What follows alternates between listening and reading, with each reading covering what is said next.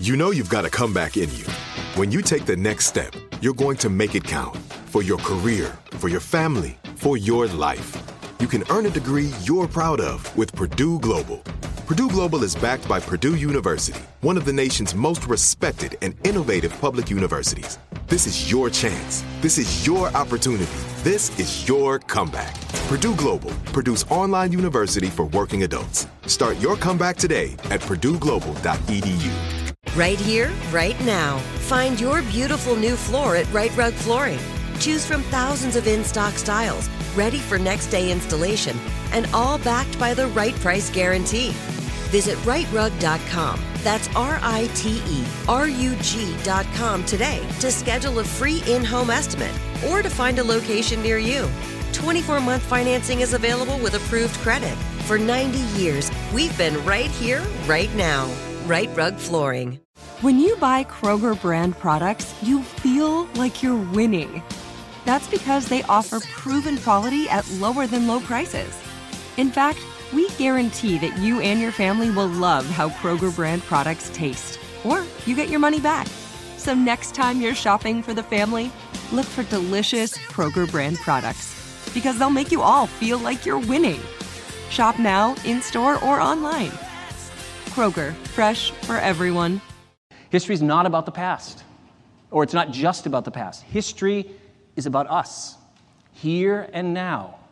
This room, the electricity in this room, the social relations we have with each other, why some people are poor, why some people are rich, why some people have all the advantages, why some people don't. All of that is determined by history. The Science of Happiness. Appreciating modern painting. Dilemmas of modern medicine. Abraham Lincoln and the Civil War. The history of jazz. The artistic genius of Michelangelo. When intuition fails. Turning points that changed American history. The psychology of religion. The genius of Mozart. The future of humans. One Day University. The most acclaimed and popular professors from top colleges, their best lectures, fascinating conversations. Hi, I'm Richard Davies. Let's learn. So history is not just about the past. History is about right now. And the more we understand history in that sense, the more it can actually work for us. History isn't just supposed to be a fun story. History is... I'm Edward T. O'Donnell, and my title of my lecture is Turning Points in American History. Example, think about the fight over the Confederate flag. You know, that's just not some abstract fight. That's a real issue that has a lot to do with what's going on right now in the United States. So often history is thought of as dates and great leaders, usually men. Mm-hmm. You approach it a different way. Yeah, I mean, I think that you can't get past dates. You have to know where you are in time and all. And certain people like Andrew Carnegie or Abraham Lincoln or George Washington, they're all very, very important people. But history, properly understood, encompasses all of society. And so I always say that the people that make history are often great leaders, but it's also often legions of nameless, faceless people that want to push for change. So millions of enslaved people saying we do not want to be slaves anymore. Millions of workers who say we don't want to work 16 hours a day. Millions of women who want the right to vote. We don't know most of their names, but they're the ones who organize and move history in a different direction. Some of your turning points, are they huge events that we all know, or are they sometimes a little bit obscure, and then you explain why they're so important? Yeah, well, I try to peg them to events. Often I'll start with the Declaration of Independence, which is not an unknown event, obviously. But what I do is I would say it's incumbent upon me to make this tell you more than what you know. Not just that the Declaration of Independence gains us our independence and it's this sacred document, but what does it actually mean? So we delve into that. People are often unaware exactly what the document actually was. But the Declaration is essentially a declaration of war. And the first part that we love, the Declaration that, defines all these great values, that was sort of considered fluff. The key part was the last two-thirds, where we said, we are breaking away from Great Britain for these reasons. The king has done all these terrible things to us. He's sent troops, he's taxed us to death, he's dissolved our legislatures, he has. That's the key part that we need to explain to the world. But Jefferson does put that flowery philosophical treatise at the beginning, and that, as we'll see, will have legs. It's not this great declaration of human rights, but it becomes that, and it has power decades and now centuries beyond its original creation.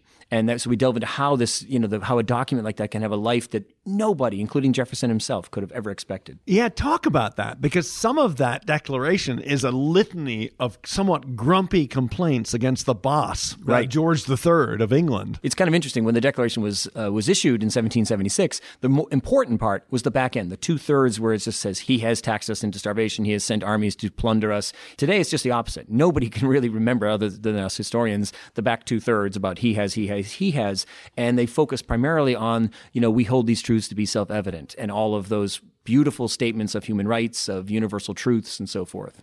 What fires you up? What keeps you going? Why do you do this?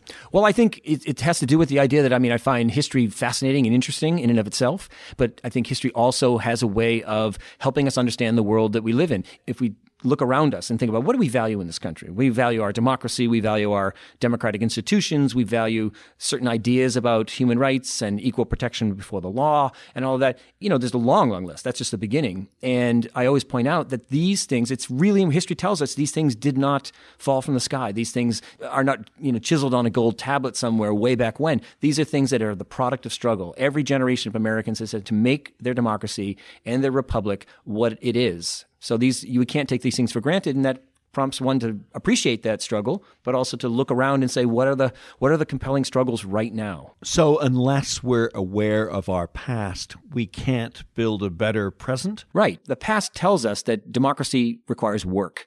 It requires attention, requires struggle. And if we get lulled into thinking that it's a kind of a wind-up machine that was designed in the 1770s and 1780s and then just turned on, and that we just live in this democracy, that is a dangerous, not only it's false, but it's a really dangerous idea about how democracy works. Are there any surprising moments in these lectures that you've given for One Day University? Absolutely. And I think a lot of what I'm doing is reminding people of stuff they've learned in the past, just sort of familiarizing them with things, and then also showing things they may not have gotten when they first encountered this history, say the Declaration of Independence, to see how powerful it is way beyond 1776, that it's a document invoked over and over again by various groups. Here's Elizabeth Cady Stanton. She convenes the Women's Rights Convention, 1848, Seneca Falls, New York, takes the Declaration of Independence, kind of heretical, and rewrites it as a feminist manifesto, and writes right at the very beginning that all men and women are created equal. And then, of course, labor parties take it and use it. You can buy a book of 100 declarations of independence that are all rewritten in this manner. So this is the Working Men's Party, and for the full benefit of their labor, right? They change the words where they need the words changed. Martin Luther King in his famous I Have a Dream speech. And of course, how many of you have ever read the Declaration of Independence of Vietnam? Written in 1945 by a guy named Ho Chi Minh. It starts with these words: all men are created equal. They are endowed by their Creator with certain... this is a document that has global significance. You make a controversial argument that the cause of the Civil War was not states' rights, it was slavery. Right. That's not controversial. It's controversial among people who don't really understand the thing, and I don't mean that in a paternalistic way. If you took 1,000 American historians who studied the 19th century and said, what's the cause of the Civil War? 999 of them would say slavery was the cause of the Civil War. When people say states' rights, it drives historians crazy because we've been teaching this for decades now. It's in all of the books we write. It's in all the lectures we give. It's in all the presentations. It's about slavery. Or if you want to get particularly, say it is about states' rights. It's about a single state's right to own people as property. That's what it's fundamentally about. If I was a doctor and I was talking to a One Day University or group and I said, you all know what to do when you get the flu, right? And I turn to the audience and everybody says, bleeding. Cut and bleed people. That's the solution to. It's the equivalent where I say to people, you know what the cause of the Civil War was? And they say, states' rights. It's like, no. That's an oversimplified, and it's also a self-serving story. That we know the reason that is a popular idea is that it was made popular after the Civil War by people who wanted to change the meaning of the Civil War and change what it was all about. So it's not just an accident that people say it. It's actually a successful job done by people in the decades after the Civil War to change the narrative. Another thing which is far from obvious and fascinating in your lecture is when you talk about America's attitude towards the military, which has changed hugely, even in recent decades. Yeah, I think that is another good example of the surprises when you tell people. So, up until the 1950s, it was absolutely understood that we had to have a tiny military. The Founding Fathers did not believe in a strong military. What did the Founding Fathers believe in? Almost no military, because they understood things very clearly. They said, looking at world history, how do you get a Caesar? Later on, how do you get a Napoleon? They're generals. They have an army. And when you have a huge army, you have a huge base of power that is going to be abused. So in our Republican playbook, we always said small, small, small military. Build it up, tear it down, build it up, tear it down, build it up. World War II, we begin tearing it down, the biggest war ever. And in 1950, 5 years after the war, the Korean War begins, we re-engage and we never stop.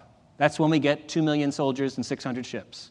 That's only 70 years ago. That's a new thing. And they looked back to Roman history. They had clear, vivid examples in their minds of that's what it's supposed to be. And think about when George Washington, his ideal that he followed was of Cincinnatus, the citizen soldier. He would put down his plow, go off and fight a war, and immediately leave back to civilian life. And then he gets called into the presidency, and he serves 2 terms, and he says, I'm out of here because we can't have, perpetual government by one person, particularly one person with a military background. What is the single biggest misconception that people have about American history or about a moment in American history which, in their view, is completely different from the reality? This is a big, big question. So I think probably the notion that the founders created something that was perfect and that we just need to figure out what they had in mind. And that's a really comforting idea. Originalism is a really comforting, wonderful idea, but it's divorced from reality. The founders themselves always use, my favorite expression in studying history, American history, is they always said, this Republican experiment. They say this over and over again when you read the speeches of Jefferson, of Madison, of Lincoln. They keep saying, this Republican experiment will rise or fall on the basis of this. They invoke this idea. And what do they mean by experiment? They mean it wasn't perfect. It was a thing that's set in motion by brilliant but fallible people, knowing that it was not perfect and that it would have to be adjusted and that it would move through time. The founders could never conceive of the Industrial Revolution, just to give you one example. And so there's an understanding that through time, we are going to have to make adjustments, have to figure out what does free speech mean in an era of mass media, which simply didn't exist in the founding period. What does the Second Amendment mean in an era of mass production of firearms and much more powerful firearms? What does freedom of assembly? What do all these things mean in the future? So the idea that the founders created something that was perfect and unchangeable, and that all we need to do is figure out what that is, that's a great fallacy. When you're up on that stage firing people up, what's your favorite turning point to tell? That's a good question. The one that gets, I think, people scratching their head the most is when I talk about what I call the reformulation. In the late 19th century, we see all the tremendous benefits of the Industrial Revolution, but we don't have any institutions and any ways of dealing with all the downside of it and all the turmoil that this is creating. So it's creating a lot of gold and a lot of wealth and a lot of new technology, but it's also creating mass poverty and huge strikes and all kinds of problems and great concerns about the fate of the republic.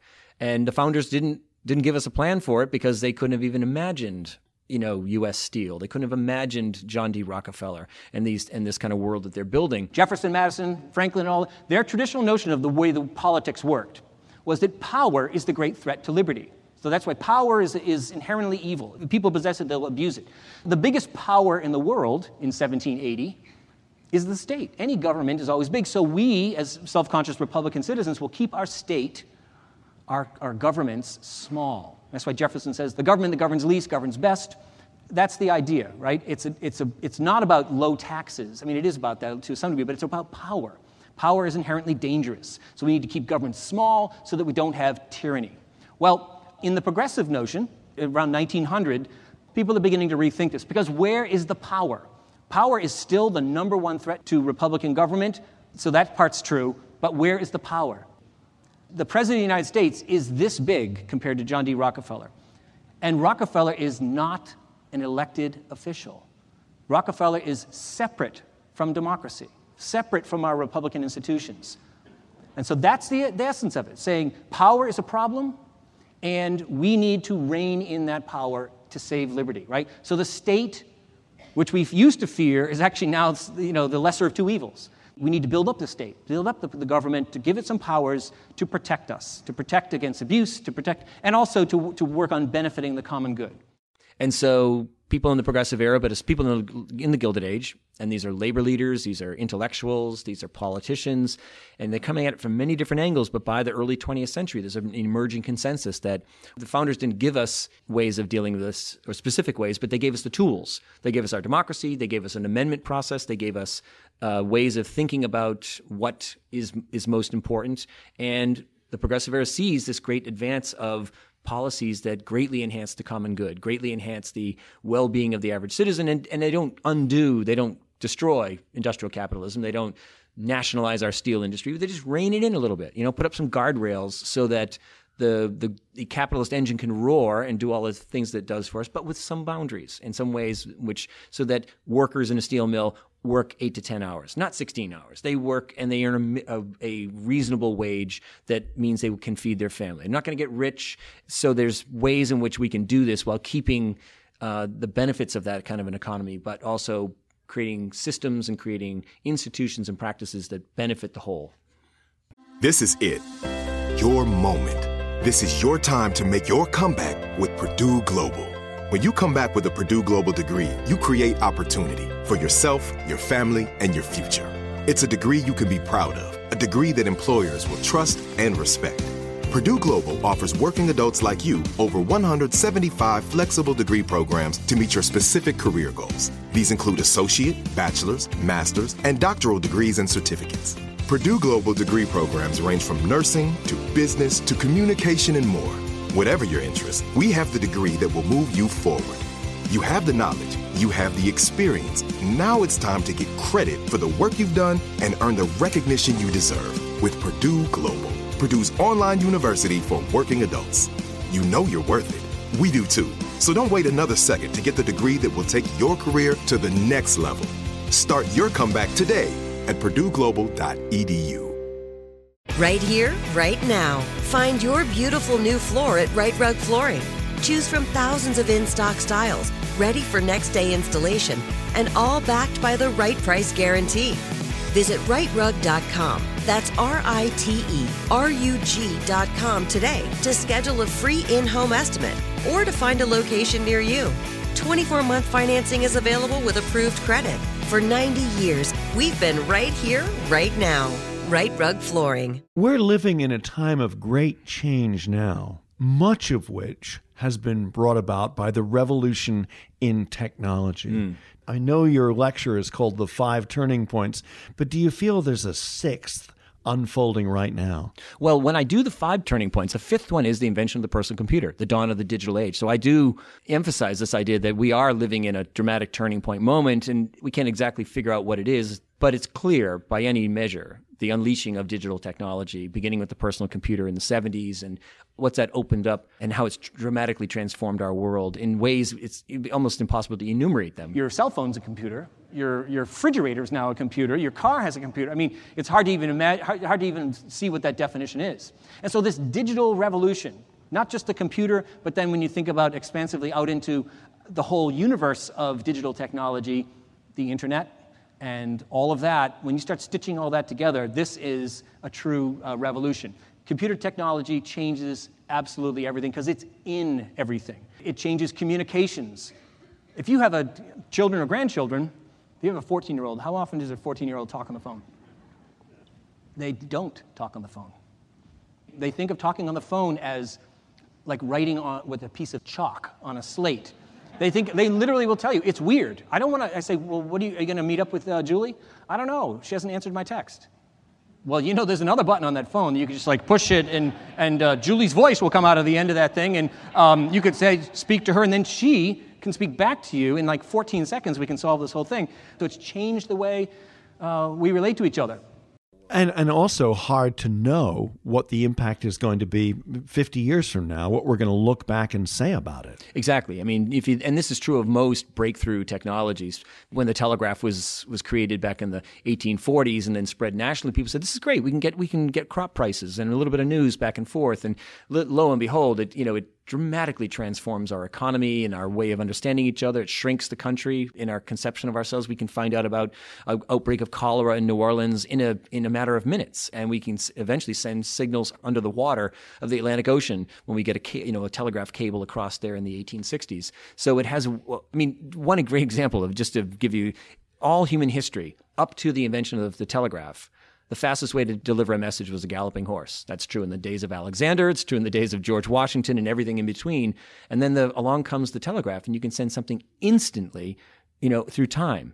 And if you think about the War of 1812, we were trying to stay out of war in 1812 and finally decided that British depredations against our shipping meant we need to declare war against them. So we send a declaration of war across the Atlantic Ocean to them. They have already dispatched a ship with a list of concessions that they're going to make about scaling back their problem. So these two ships pass each other, one saying, we're going to back off. You don't need to declare war. The other ship has literally already sailed as far as that goes. Saying we've declared war. Yeah, and at the back end of the War of 1812, the same thing happens. Andrew Jackson wins the Battle of New Orleans after the war is literally over, but he hasn't been notified that it's over. So it's an interesting thing to see how technology has impacts and implications way beyond what we think it's going to be useful for. So what do you think people get from a live lecture that they don't get perhaps by watching a video or reading a book or looking at a website?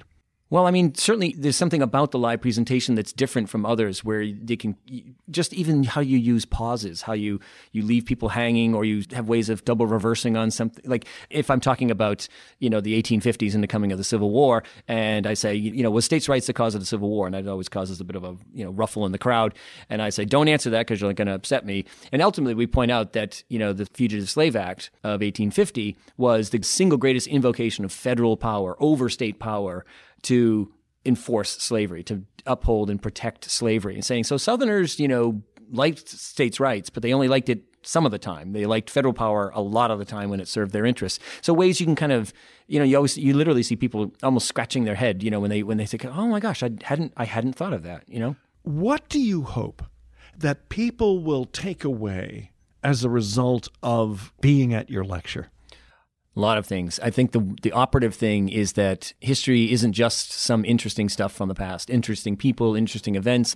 Properly understood and properly taught, the power of history gives us insights into how we can understand our own problems in our own world. History doesn't give us lessons per se or a script to follow, but it does tell us how we got to where we are. There's that famous quotation by James Baldwin that, history isn't merely about the past. It's actually the great force of history is that it's with us now. We all carry history with us. And so with that insight, history is incredibly beneficial. It is interesting. It's fun to read about battles and read about famous people, but it's also has to have that element that speaks to us now. There are many people, and I know a few of them, who think we're screwed, who think that America is really in a rough point of its history right now. One of the lessons I took away from your lecture was there have been many other perilous moments when people may have felt in similar ways to today. Well, I agree. And one of my little maxims is that history keeps you sane. Because everybody in all kinds of different eras is always thinking, we're losing our Republican soul. We're, kids today, and they're really upset about all the things that are happening in their society.